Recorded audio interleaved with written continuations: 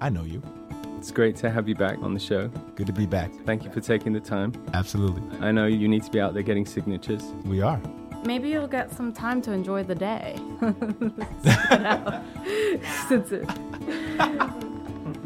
When was your last day off? Did you ever have one? I took a day off. I did take a day off after the new year. Okay. And so like January, those first few days of 2018, I took a breath. It was a good breath. It was nice.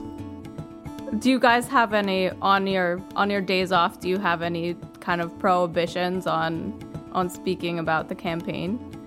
Because Justin and I try to take days off that we don't talk about it. Yeah, we try. It's hard.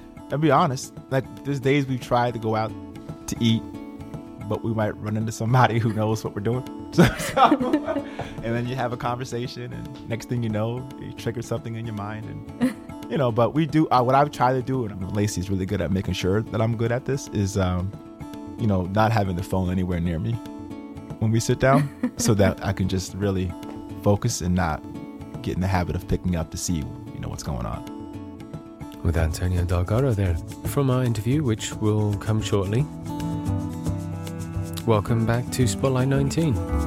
This week, our tiny town hall with Antonio. We only have one more candidate after him left, so we're entering the home stretch of our series. Thanks for tuning in again. Before we begin, I just wanted to wish everyone a happy Women's History Month. There's a Black Women's March planned for April 7th, 2018 over the Tappan Zee Bridge. The Black women of Westchester, Ulster, Orange, and Rockland counties have a set of demands including improved services here in our region for Black women, along with investment in community over the militarized police. You can find out more about supporting this march at callblackline.com. Okay, so just to recap, the hashtag Pack the Court for Callie last week, we told you about how activist and Rise Up Kingston founder Callie Jane was issued a summons by 721 Media. She had an arraignment on March 20th with about 100 supporters outside. The charges were filed by 721 Media, the company that owns and leases to Fazo, and she was charged with trespassing since she walked through 721's parking lot to drop off a comment card in Fazo's office. Callie has another court date on March 27th, as does Aaron Broadhead, a Kingston resident who was arrested and alleges police tased and pinned him to the ground. We hope you will consider joining NY19 folks to stand with Callie and Adrian.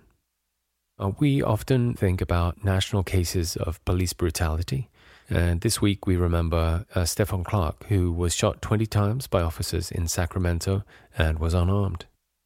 But it is a problem right here in our community, and there are ways we can support this meaningful cause.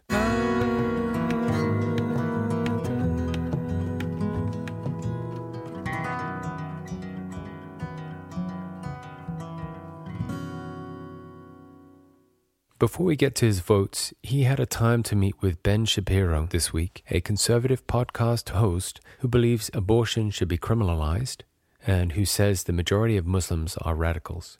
So be sure to tell any friends that might have the misconception that Fazo is a moderate, that he's aligning himself with the most conservative fringes of the Republican Party. And speaking of bad alignments, the Dutchess County Republicans are hosting the controversial ex-sheriff David Clark on April 17th, 2018. Clark is also one of the most bigoted fringes of the conservative movement, and while he was sheriff, many people died in the Wisconsin jail he was in charge of, including an infant. But here's what Fazo had to say about Clark back in June of 2016. What a tremendous patriot we have in Sheriff David Clark. It's so great to be with you, Sheriff Clark. I truly appreciate what you're doing. Moving on to Fazo's votes.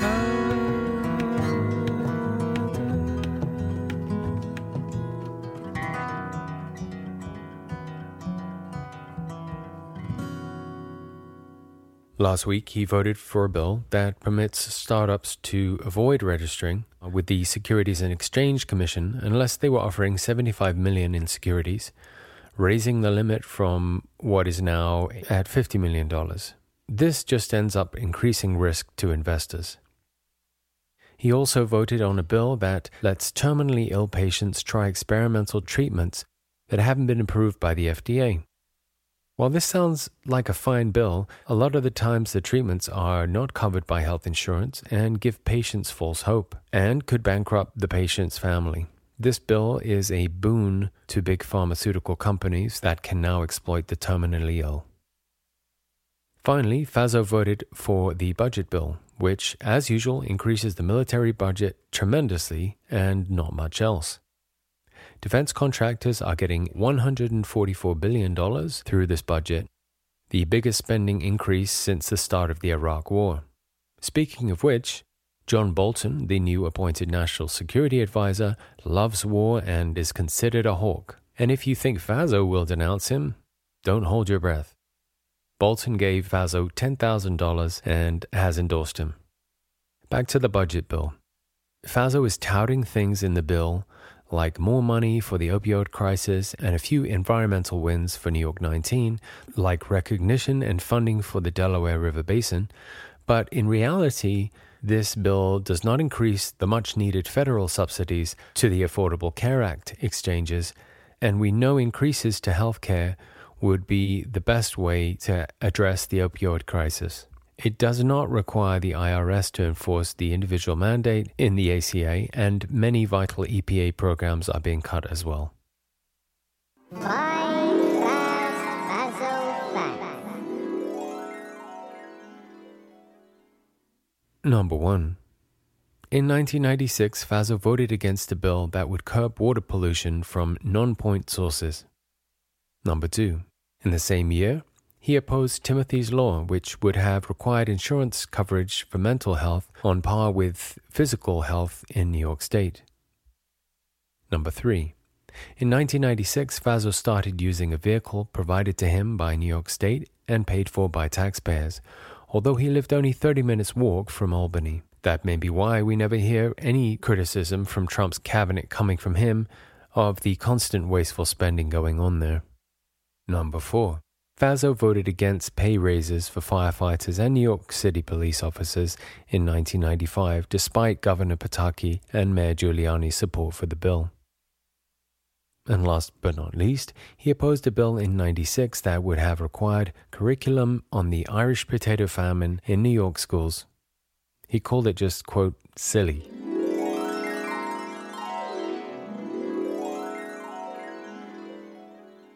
And now we move to our Tiny Town Hall series with Democratic congressional candidate Antonio Delgado, here on Spotlight 19.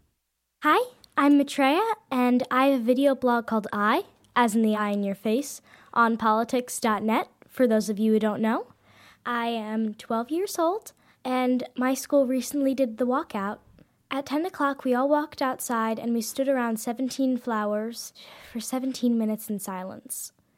Me and my friend Emily had signs. Some cars that went by us beeped their horns for us.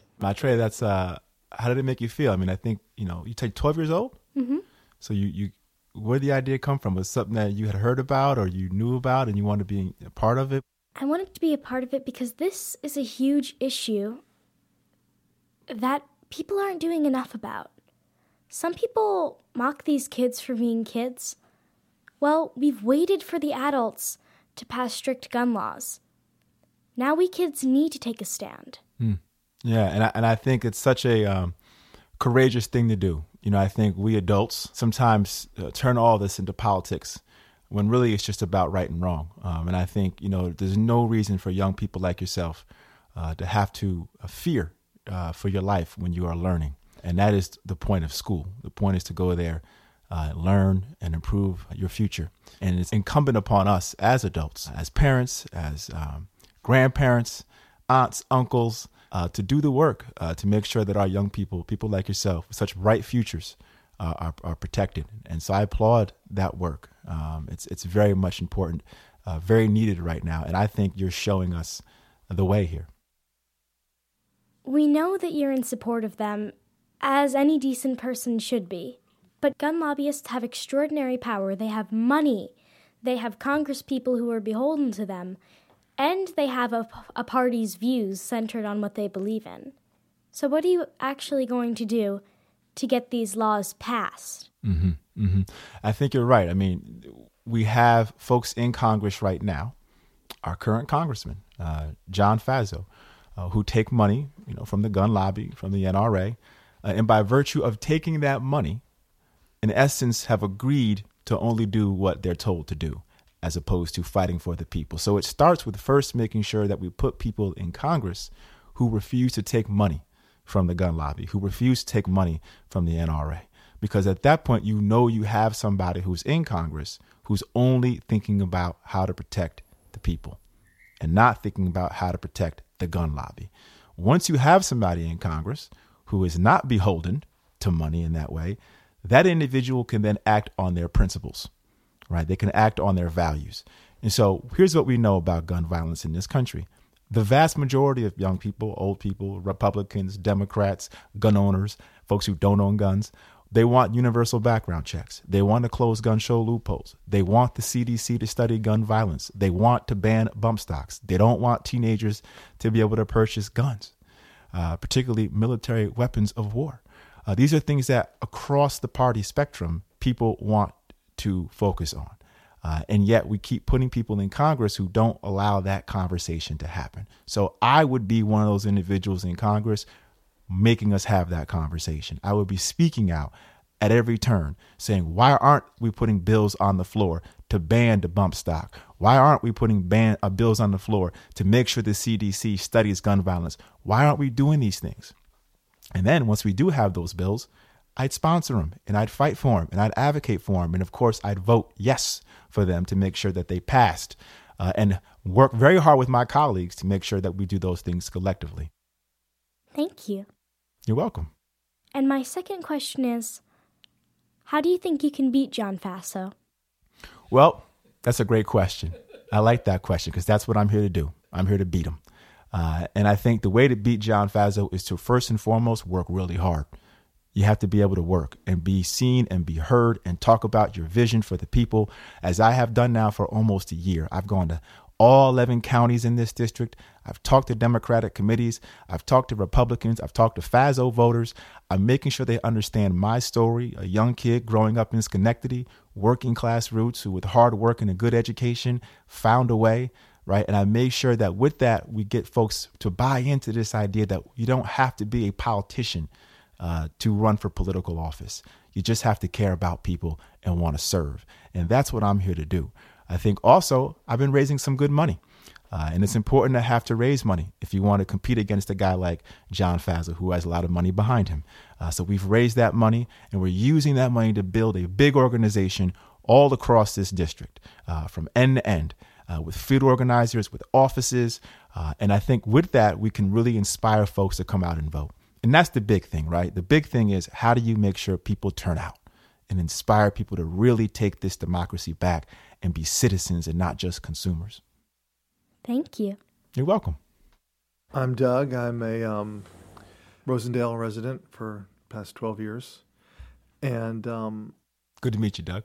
Good to meet you. And this district has a lot of, Bernie supporters and, very, very progressive people. And yet it also went to Trump. Mm-hmm. So we've got some, very old school conservative folks living right next door to very, very progressive people. And so I'm curious about how you think you can not only convince, well, more importantly, once elected, how can you be a representative for such a diverse group of people? Great question. And I think it's important to understand what the common thread is between folks who support Bernie Sanders and folks who support Trump, because there is some commonality there. I would argue the commonality is people are very tired of the level of dysfunction in our politics. The system is broken. Bernie Sanders talks a lot about it being rigged, as did Trump. The fact is, whether or not Trump's approach was, for a more sinister motive or not is beyond the point. Ultimately, they both were kind of making the argument that for a very long time, for too long, the system has not been working for ordinary working class, middle class folk. It just hasn't. And the more and more you have consensus on issues, even something like dealing with the problem of gun violence, but also dealing with taxation and who should pay more and not more. These things we have broad consensus on, and yet the folks we have in Washington are not connected with that will of the people. They're not plugged in. And so there's a real frustration, and that frustration can manifest itself in different ways, right? And it's imperative that we put people in Congress who are deliberately trying to figure out and intentionally trying to figure out how to make those groups understand they're on the same page, that we're all hurting here, that we're all being left behind, right? And that we have to have folks who will fight for everybody for issues that matter to them, not just the economic ones, which are important, but our value set too, right? Being honest, integrity, character, hard work. These are the things that I think, whether you're a Bernie Sanders person or a Trump or somewhere in the middle, we all feel like we have to restore our values here and get back to making sure that working folks have real paths to opportunity. Would you say then that the system is rigged is part of your message too? Yeah, I don't, the rigged language to me is, yeah, you could say it. I mean, but I would argue that it's broken. And by virtue of being broken, it tends to operate in a way that disadvantages the vast majority of folks who don't have access to their democracy. That is the problem. You have a handful of folks and big corporations who dictate the terms of how this government is working. So it no longer promotes the general welfare, which is exactly what the purpose of government ought to be, as stated in the preamble of the Constitution, right? It no longer promotes the public good. It enables private greed. You can call that rigged. You can call it whatever you want to call it. I call it broken. And until we fix it with people who actually come from the margins, who understand what it means to work hard, who understand the value of a good education, who understand the value of good wages that are reliable, we won't be able to fix it. Great. Thanks. Mm-hmm.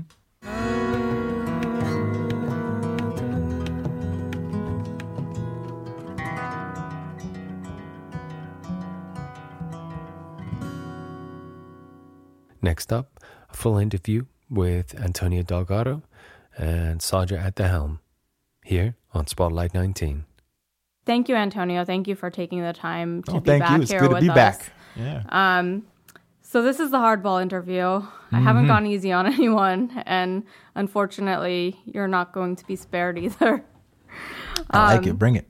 But you have an amazing principled platform. I don't really have a lot of questions about it. And I just had the opportunity to listen back to our interview from July when we were all melting in this very same room.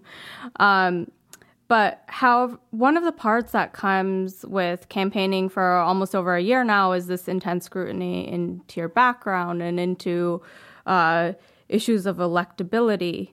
And Justin, we kind of got into a discussion on healthcare, and many of the questions that people have sent me, and one in particular that comes from Marlene Alfieri, who has been at some of the other tiny town halls, is Medicare for all. Why is that something that you don't support? Mm-hmm. Yeah, well, I want to be clear. I'm glad you start with that. It's not that I don't support Medicare for all. Here's what I don't support. What I don't support is the view that the only viable option that we should be talking about as Democrats is Medicare for all. That's what I don't support. To be honest, I find it quite dogmatic. I think there's an objective here that we all can align behind as Democrats, as progressives, and that's universal coverage. And there are different ways to achieve that. The world has taught us that. There are 33 developed countries in the world. Half of those countries have a single payer system. The other half do not. We call all those developed countries universal, and we malign the fact that America is the only one that doesn't, without always highlighting that fact. So the question for me is really about how do we get on the same page to fight for any form that we can accomplish. And yes, I do think at this moment, it's probably more viable approach collectively to pursue a public option, to give folks the choice to opt into Medicare. by virtue of doing that, the folks who want to keep their health care can do so while still fighting for universal coverage. It also enables us to transition potentially into a single payer system in a more gradual way, if that's where the decision takes us, right? So that to me is how I look at this. And, I think this notion, I've heard this, I'll get out in front of this. Sure. Because I've heard certain candidates suggest that because I've received contributions from individuals, not companies, individuals in the pharmaceutical industry, therefore, that is somehow coloring my point of view on this. That is straight out of the Republican playbook.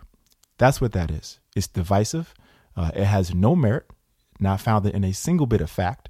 And it is, in my opinion, the problem with politics most of the time. And it's unfortunate that even on our side of the aisle, this is sort of becoming the approach we want to take to undermine someone's credibility. You can have a different point of view on these issues, and it could be reasoned based. They don't have to be nefarious in why you might believe one way or the other. What do you say to folks that their litmus test for choosing a candidate, though, the actual voter, is I want a candidate who's for Medicare for all? And one of the reasons for that, it's great to have a public option, right? You can buy in, but if going back to Justin's question, where you're a freelancer and you might be employed for a period of time, what does this actually look like, this public option, where you might be offered healthcare from your employer, but then there might be a period that you're not working for that employer? Do you have to switch back and forth? And does that then create more paperwork for you and having to go back and forth between plans where your employer might be offering you a plan and it's great, and you just mentioned people being able to keep their plan. So what does it actually look like to have a public option, using the example of someone here in this district that is kind of intermittently able to get private insurance and also might have to buy into a public option? Well, that's the benefit of having a system that's already been built out and been successful, very successful. Medicare has been a very successful program, right? So the process for buying into Medicare, number one, would be a lot easier than it would be buying into a private insurance marketplace, number one. Number two, the key thing to understand here is that once you have expanded Medicare, right, and you've expanded the government's ability to cover and subsidize anybody who does not have the means to buy in, right? It's a critical piece here. The assumption sometimes is that the government is not going to be able to enable or subsidize folks who don't have the ability to buy in. But that's the point we're trying to fight here. That's the argument we're making, is that we have to make sure that we're putting people in a position to purchase healthcare. If they don't have the ability to do so, it's imperative and incumbent upon the government to enable that process to happen. So you have means tested, but you do it in a way that is more expansive and more inclusive and broadens the ability of folks who don't have the means. Right now, we're pricing people out. We're going in the wrong direction. And that's an important piece to, I think, understand when we're having this conversation. And I also want to make the point with a Medicare for all position and a single payer system. The fact is, folks, we collectively will have to figure out how to pay for all of this stuff. Whether it's, a single payer system that's completely government run, or whether it's having folks buy into a public option, folks will have to figure out how we pay for it. Either way. So if it comes up for a vote, the Medicare for All bill that is out there, it's in the Senate and in the House, do you vote yes or no? Right. Great question. As it currently stands, the bill that everybody's talking about, right, the Conyers bill, Conyers himself says, I don't know how we're going to pay for this bill. Don't know how to do it. So in my mind, as I proceed through this problem, I say to myself, I'm comfortable co-sponsoring a bill, Medicare for All, when that bill details how we're going to pay for it, when I know exactly the way in which we're actually going to practically move forward with this. It's not that I'm against the idea, but I'm also someone who tries to go about this process from a pragmatic way, while not undermining our core set of principles and values.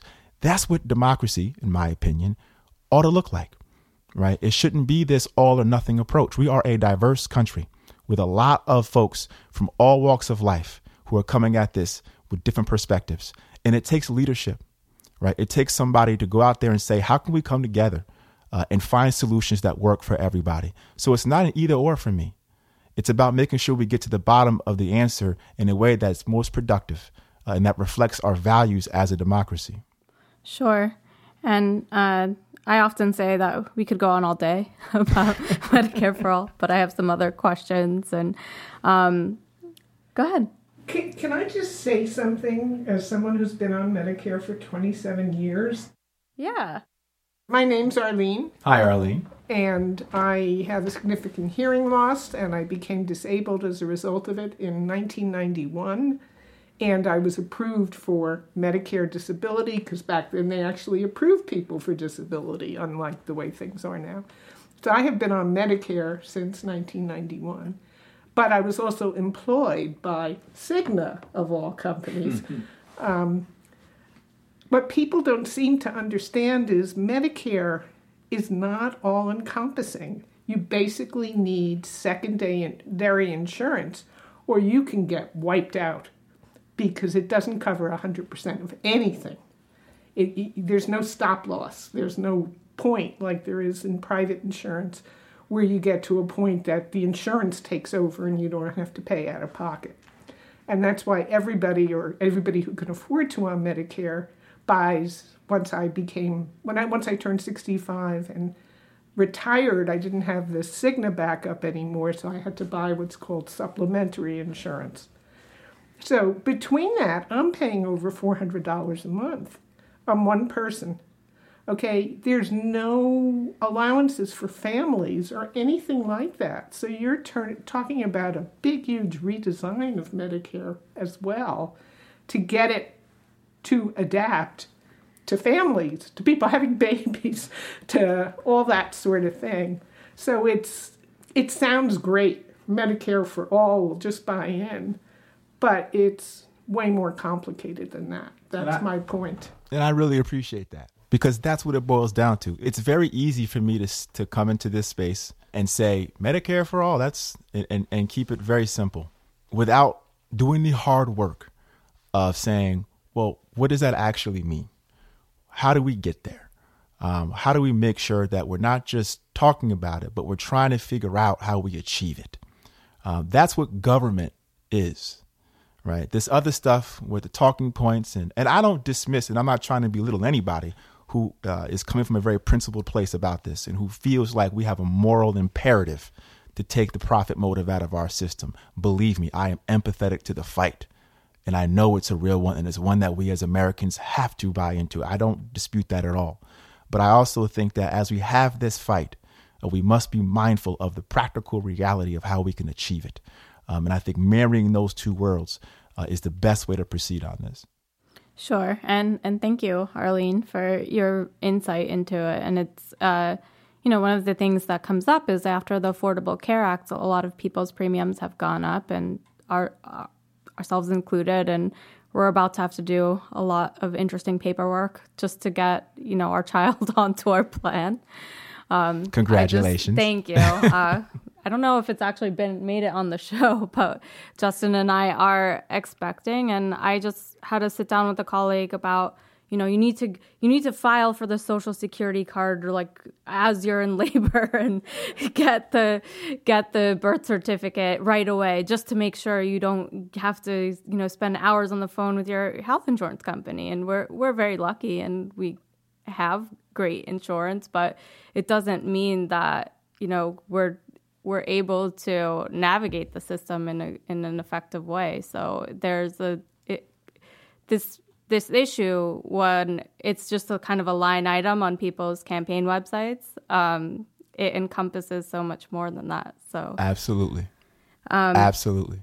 But as we kind of go into this very fascinating primary with now 7 Democratic candidates, heating up, we have people have been digging into people's pasts and histories. And I appreciate that you, I think, have been very forthcoming since the beginning. But an issue for people that have seen the losses in 2014 and 2016 is people who move here to run. And I know you've addressed this before, and some people consider Schenectady outside of the district, but we kind of made it a point that it's 30 miles away. It shares a lot of the characteristics of the cities here in New York 19, and I don't think it's valid to say, well, he's never lived in the district before 2016. But you also haven't lived here after you moved out of upstate New York since college. So how do you plan to address this? The NRCC is already, making their attack. Yeah, I mean, we know what they're going to say. I was the first candidate to take an ad out against John Faso, highlighting his false promise to Andrea Mitchell when it came to the question of repealing the ACA, which he voted to do so twice. And the response from his spokesperson was, in fact, to call me a carpetbagger. So we know this is the approach that's coming, which is good news for me because now I know what they're going to say. And I kind of had a feeling, right? And I think it's important. I want to get a couple of facts on the table. You said there are about 7 candidates, and I don't know much about Aaron at this point, but I do know that among the other gentlemen in this field, none of us have voted in this district in 2 cycles, except for David Clegg. All of us have come back very recently to do this work. And for me, I can explain why I came back. And to be clear, I came back not to run for Congress. I came back because I made a decision after Trump's election that it was time to change my life course. I sat down with my wife, who grew up in Woodstock, an hour away from me. When I was being raised in Schenectady, we were born the same month and the same year. We had long talked about coming home. I'd been a lawyer at Aiken Gump, for some years, was on my way to making partner. Wasn't quite sure what the path would be there, if that's actually what I wanted to do. We were at a real crossroads, and personally I was, and professionally. Just turned 40, twin boys, 4 years old, a lot on our minds. I don't believe that age. That's 40? You don't believe 40? No. And we'd always talked about, raising our kids with our parents. I didn't have my grandparents around. So it was important. We just never had a timeline. And I always knew, we might get to this, after I left law school or graduated from law school, I did some work in the music space and in the community space. I wanted to circle back somehow into the public square. So when Trump won, he made us really reflect on home, and made us really think about that timeline that we kept putting off. And with that, decided it was time to come home, time to really begin a new life, and recommit to home, and fight, for those things that we knew we benefited from when we were growing up here. This is home, and it's always been home. I proposed to Lacey at the Ship to Shore in Kingston, literally. Okay, that's where I proposed to her. I married her we married each other at the Catterskill in Catskill. Our families are here. Lacey's mother is the head of the Chamber of Commerce in Saugerties, a small business owner for over 30 plus years. Father, local accountant in Kingston. My parents are now retired in Schenectady with my brother and his wife. This is home. And so I understand it's an easy sort of tagline that's been effective in the past, which I think is part of why Faso wants to take this route. But when you actually do the work of unpacking it and you understand the choice that we've made here and where it came from, and this is part of also me telling my story. And having the resources to do it, right? Getting out there on TV, getting in the mail, knocking on doors, talking to folks face to face, doing podcasts, and letting folks know, here's who you're talking to. Here's who I am. And I hope that that's enough to let folks know, okay, we know where he's coming from with this. Do you think you'll stay here regardless of the outcome of the election? Absolutely. This is home. We don't have a home anywhere else. Our kids begin kindergarten this fall, which we're excited about. This was a big decision. This was a life-changing decision. My life, win or lose, and I want to win, and I intend to, will be fundamentally different than when it was before we came back home. So you actually alluded to some of your TV ads and mailers, and that's kind of one of the criticisms that's been lodged against the DCCC and just also some of the campaigns we've had here in the past where these TV ads and being bombarded with mailers seems to have been less effective in this district where people are very independent minded. We have, I think Doug kind of touched on this as well in his question, where we have people that are looking for grassroots campaigns that don't have those glossy components and DC vendors, which are something that your campaign has made use of. So what's kind of your viewpoint on some of that criticism? Yeah, I mean, I look at it like this. We are an organization here of the people, for the people, by the people, right? We're trying to do the work here from the ground up and bring to bear every bit of our resources that we've worked very hard to raise over the last year.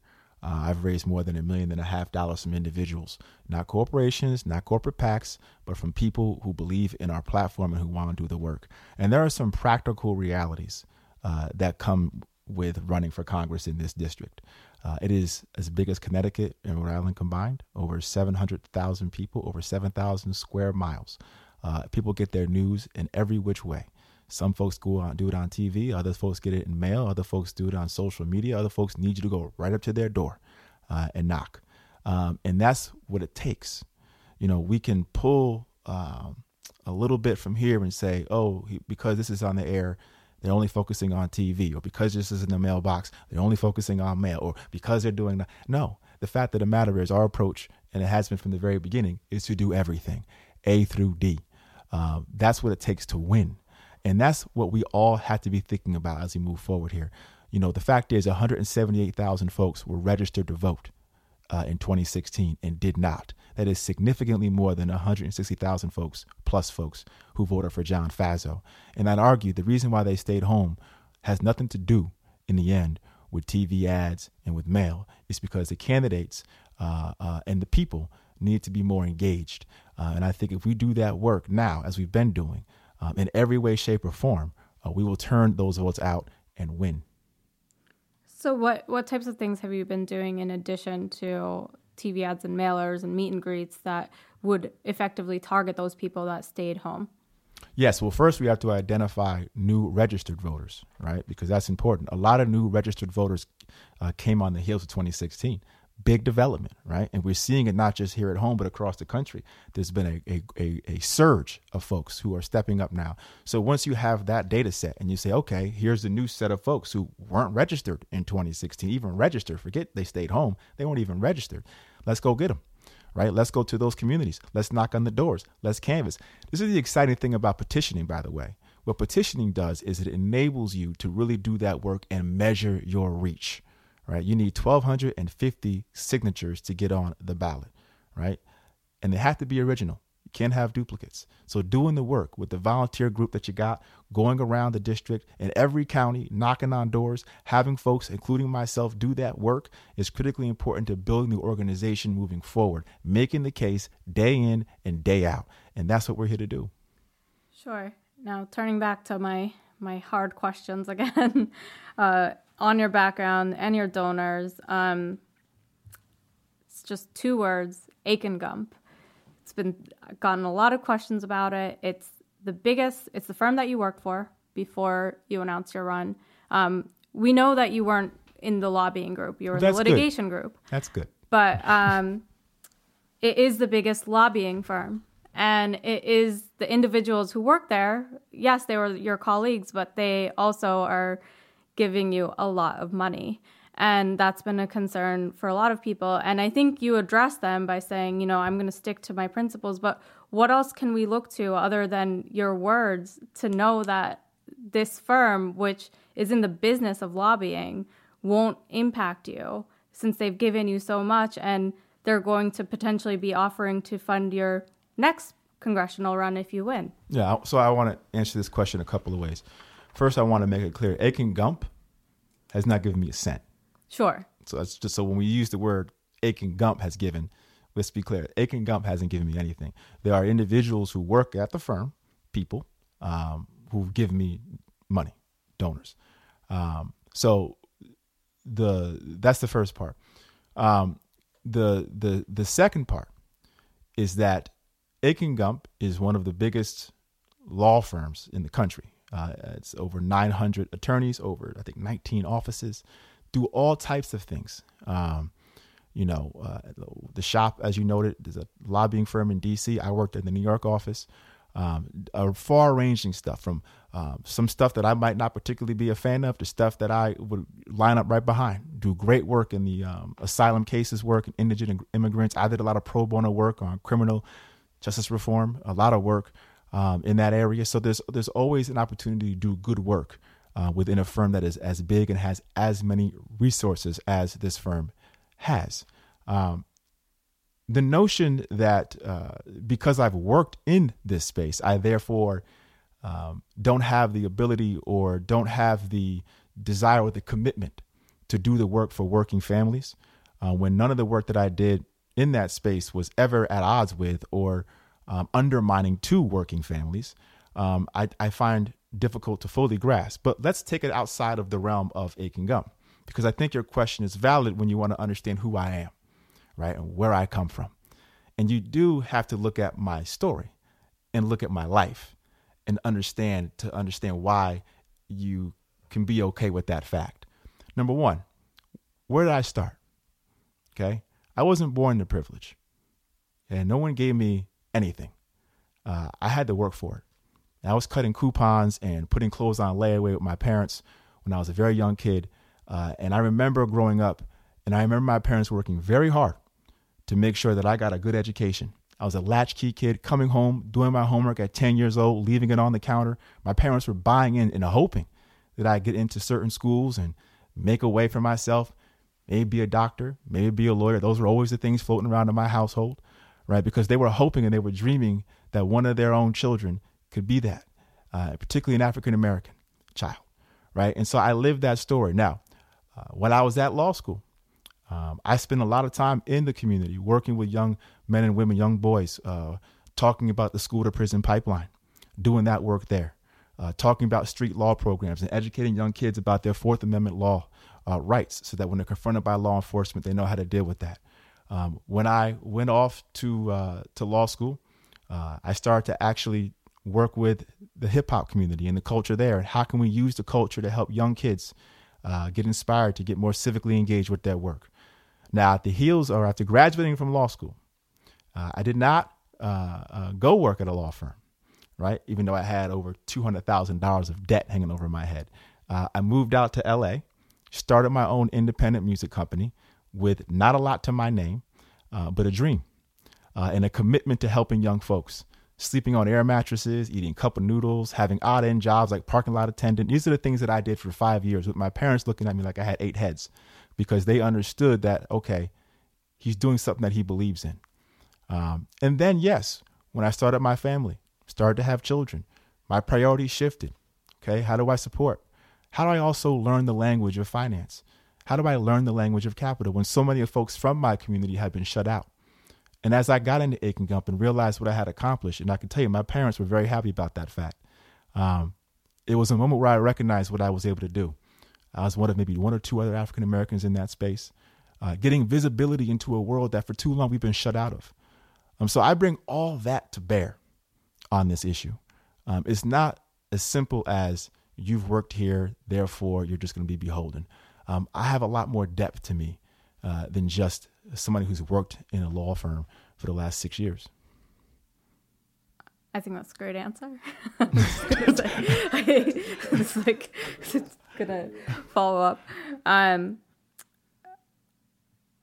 The issue, though, is that a lot of folks aren't listening to the hour-long podcast and aren't getting your story, unfortunately, as much as I would like them to, and we would all like them to. And they hear something that Akin Gump lobby firm, kind of grooms people to go into Congress, and those congressmen filter back and become lobbyists. Is there anything that you would specifically do to kind of prevent that or combat that narrative? Plus, if you are actually in Congress, to make sure that those types of firms aren't getting this foothold into creating this rigged system? Yeah.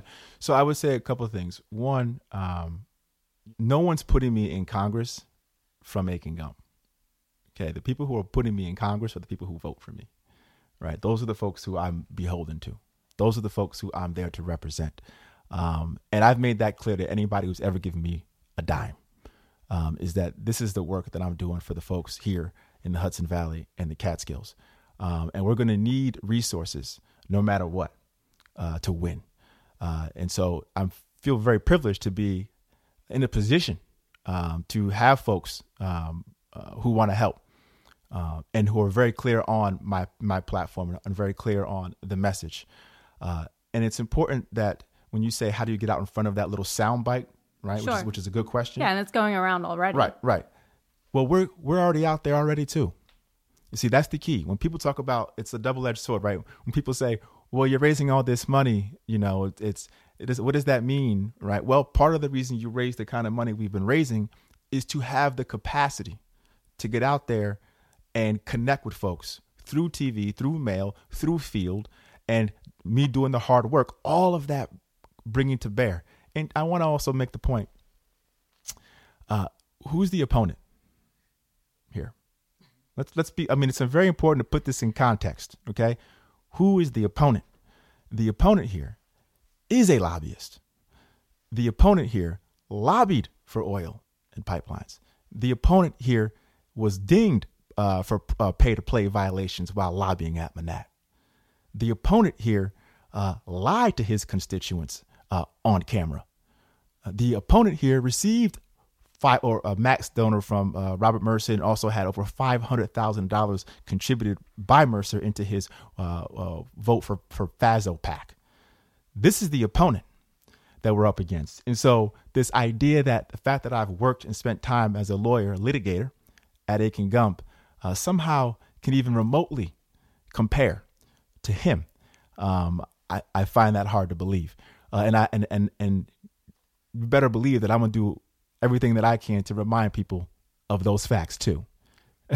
Is there any possibility that you would consider joining the No PAC caucus? So Congressman Khanna from California actually did raise a ton of money from, corporate and, Silicon Valley. But after he got into Congress, he's part of this No PAC caucus that's trying to get some money out of politics. Is that something you'd consider? I think it's a great idea to consider. I think it's always interesting when people are in Congress, right, and they take that position once they're in. I think it's important that we consider that. I think, and I want to be clear on this.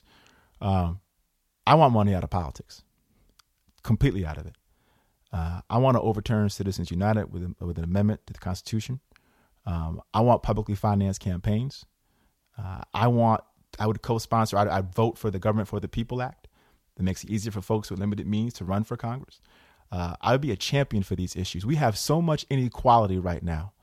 80% of us being asked to share 7% of the wealth, 2/3 of us living paycheck to paycheck. We cannot afford, our democracy cannot afford to have all this unlimited amount of money pouring into the system. People are being shut out.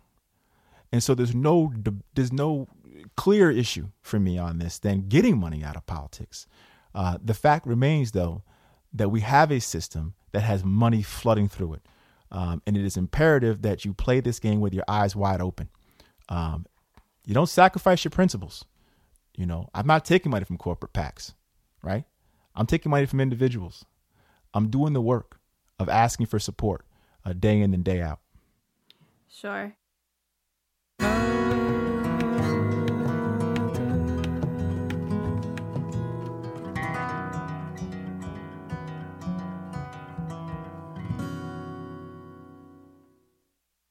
Turning to something that came up in your answer before, and you kind of alluded to, maybe I'll be asking a question.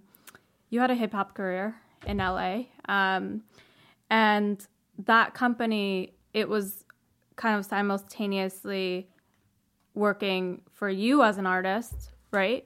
And it was also doing these workshops for youth. And I'm kind of curious to know more about, was it the company focused? Was it just a record label, or was it a label that was focused on doing nonprofit work? Or Yeah, this is a good question. I think it's good to kind of lay this out for folks.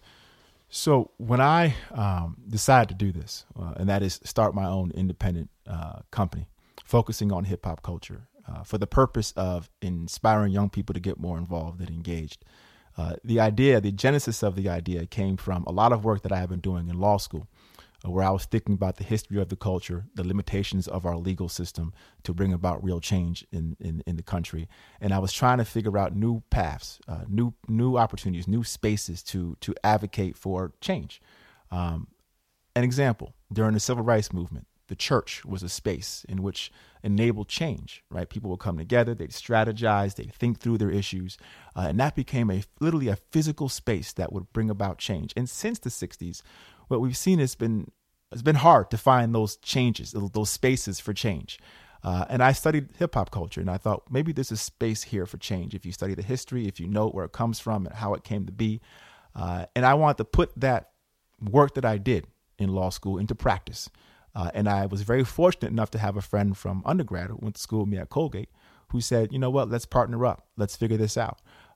It was a for-profit. It was an independent for-profit label. The objective was to tell positive stories, to tell stories of achievement and inspire engagement, and do so in a commercial way because, well, you want to have people who are out there listening, the masses, engaged. And be moved by this. I did not want to be just sort of underground. I really wanted to figure out how to push the narrative out there and to have commercial mass appeal. It was a very high bar that we were setting, and it took a lot of work. And within that space, we thought about how we can reach young people more directly. And so we work with after-school programs like Second Chances in LA. And develop curriculum to work with these kids about how they can get more excited about learning, staying after school to do the work of empowering themselves. So all of that was a part of a larger vision that I had to enable folks to get inspired to fight for change, a more just, a more fair world. Keep in mind, I made this decision after graduating from law school. It was not a rash decision. I had thought this through extensively. And the very things that I was talking about back then, right? Income inequality, racial inequality, gender inequality, the environment and climate change, all these things I was talking about then through the lens of music, I'm now talking about now. Sure. And I wish we were in a place in this country where I wasn't even thinking about this question all morning, because we were kind of off mic talking about all these social media groups that are out there. And something that's also been posed to me, and I think you spoke very eloquently on the issue of race in this primary, because kind of out of racist assumptions, people have been asking you, well, how will you deal with the more racist elements of our county, which there are. There were Confederate flags at the Delaware County Fair last summer. Justin and I witnessed a kind of cavalcade of trucks with Confederate flags on 209, 2 miles from our house here in Hurley.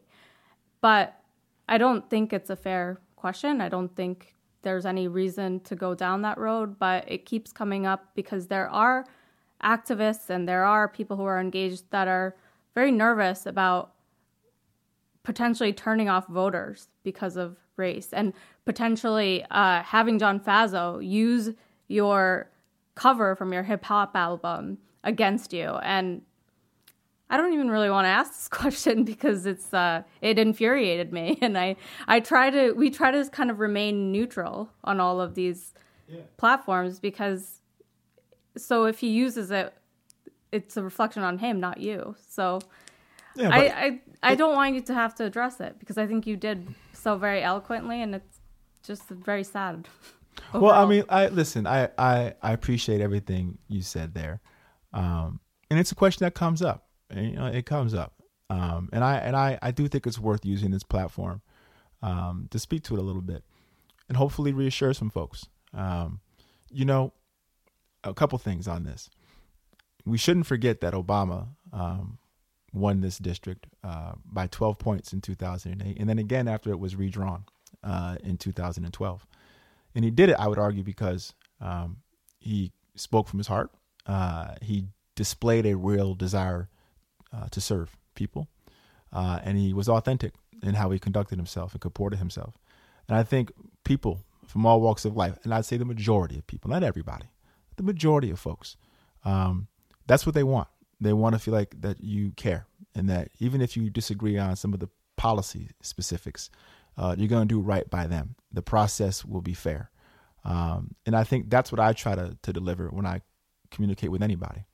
But then this is a message I also want to give to my fellow progressives, the folks out there the activists, as you put them, people who are super active and out there really about this fight, and really desperate to change the course of this country, and are appalled by some of the rhetoric that comes out of Trump's mouth, and, don't agree with what happened, how we talked about Charlottesville, and don't think that the Muslim ban was appropriate and was disgusting. And they're really passionate about all these things, and rightfully so, as I am too. There is a bit of inconsistency, if you will, in that point of view, when instead of coming to me and saying, you know what, I think you can really do well here. I think we have a good chance to turn this thing around and really fight for our democracy. Let's make sure we get everybody out there who believes in what we believe in to show up like we did when Obama won, right? Let's make sure we actually turn out the vote, because when we show up, we win as progressives. When we don't win is when we stay home. Instead of asking that kind of question, which is really about living your beliefs and living your principles, you allow this other mentality to creep in. And instead of focusing on how we can win, you focus on how not to lose. And the problem there is we've already lost, no matter what, because you've allowed a mentality to infect your approach, your worldview. Now, no one should vote for me, and I want to be clear, because I'm an African American. It's not lost on me that I would be the first African American to win and serve in this district. That's not lost on me. But no one should vote for me because of that. At the same time, though, no one should, particularly those who call themselves progressives, somehow judge that to be a defect, if you will, or a limitation. And so I think it's important to make that point. And I appreciate you actually giving me the platform, because it comes up. And it does come up from a lot of folks who I wish it didn't, who call themselves progressives. I looked at this question about the cover of the rap album, and I thought back to my own life, and there's a photo of me. My parents took us to Mecca. I said, what if I were running and someone posted this picture and said, well, how will this district vote for this person, instead of focusing in on my actual history and what I've been doing. Yeah, I didn't want to ask it. No, but that's a great example. It's a great example. At the same time, it's out there. Yeah. The whole position of this podcast has been to let's shed light on everything that's out there, so we can get ahead of the game in November. And I would hope, and on that point about the actual example, which your example was a really good one, on the let's put a poster, let's show Antonio in a hoodie, and that's gonna scare people. I would hope that we're at a point now where that type of race baiting, particularly in the age of where we are now, we have a moment here. Okay, this is a moment where, for those of us who believe in equality, for those of us who want to push the project of equality along here, to step up and push back, and we're seeing that happen already. They tried the race baiting stuff in Virginia, okay? And what happened, right? We're seeing that people are hip to the game, right? And they're saying, no, not this time. We're tired of this. So the way I look at it is, if that was to happen, I'd argue that it actually, would probably embolden and inspire folks, who are on the sidelines or need a little bit more of a push to say, wait a second, excuse me? This is where we are still? And you better believe that I'm not going to be the kind of candidate that just sits by idly and apologizes or is quiet in that situation. I'll call it what it is. And that's what we need right now. We need folks to draw a line on this behavior. Let's get to the basics here and get to the reality of solving problems and stop this nasty, divisive, race-baiting behavior. It's not who we are. My story, where I come from, would not be possible if we didn't have the ideals and the values that we have right here in this country. And so I'm here to fight for those. Not as even as a black, I'm here to fight for them as an American, right? As a product of this community.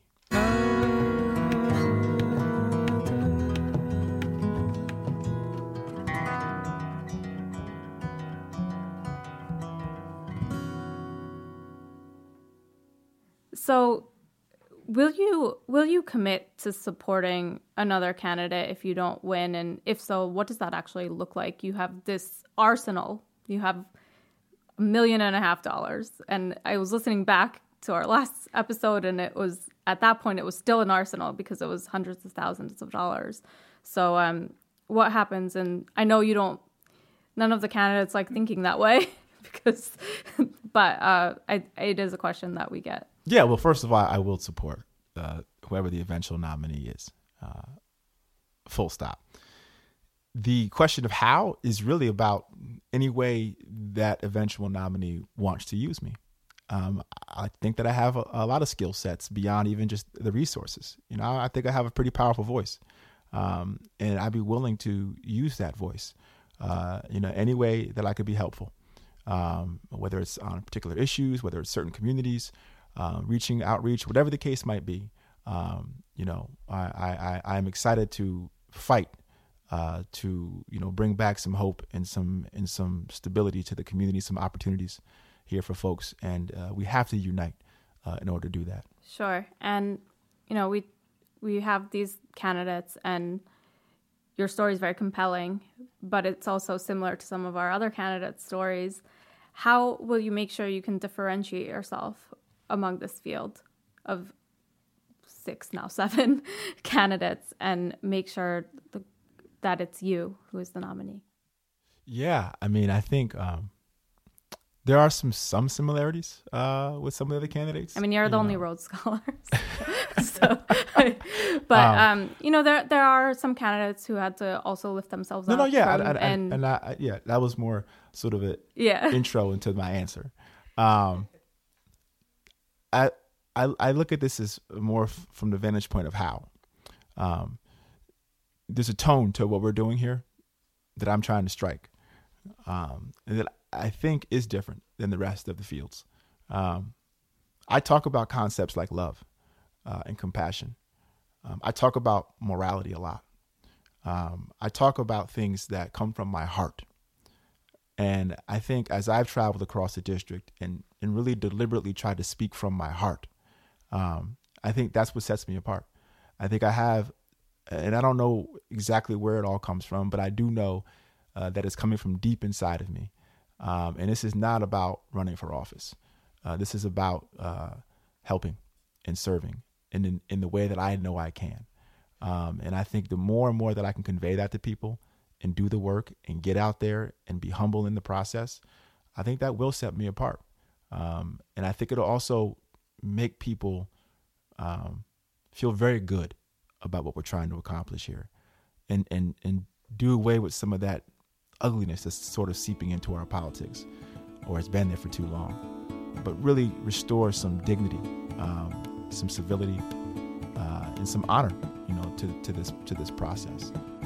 And I think collectively we can do that. And that's what I really want to do. I really want to help us get to that place.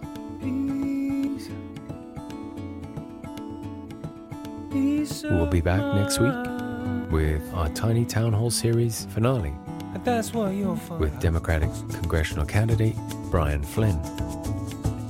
Until then, thanks for listening and keep the faith.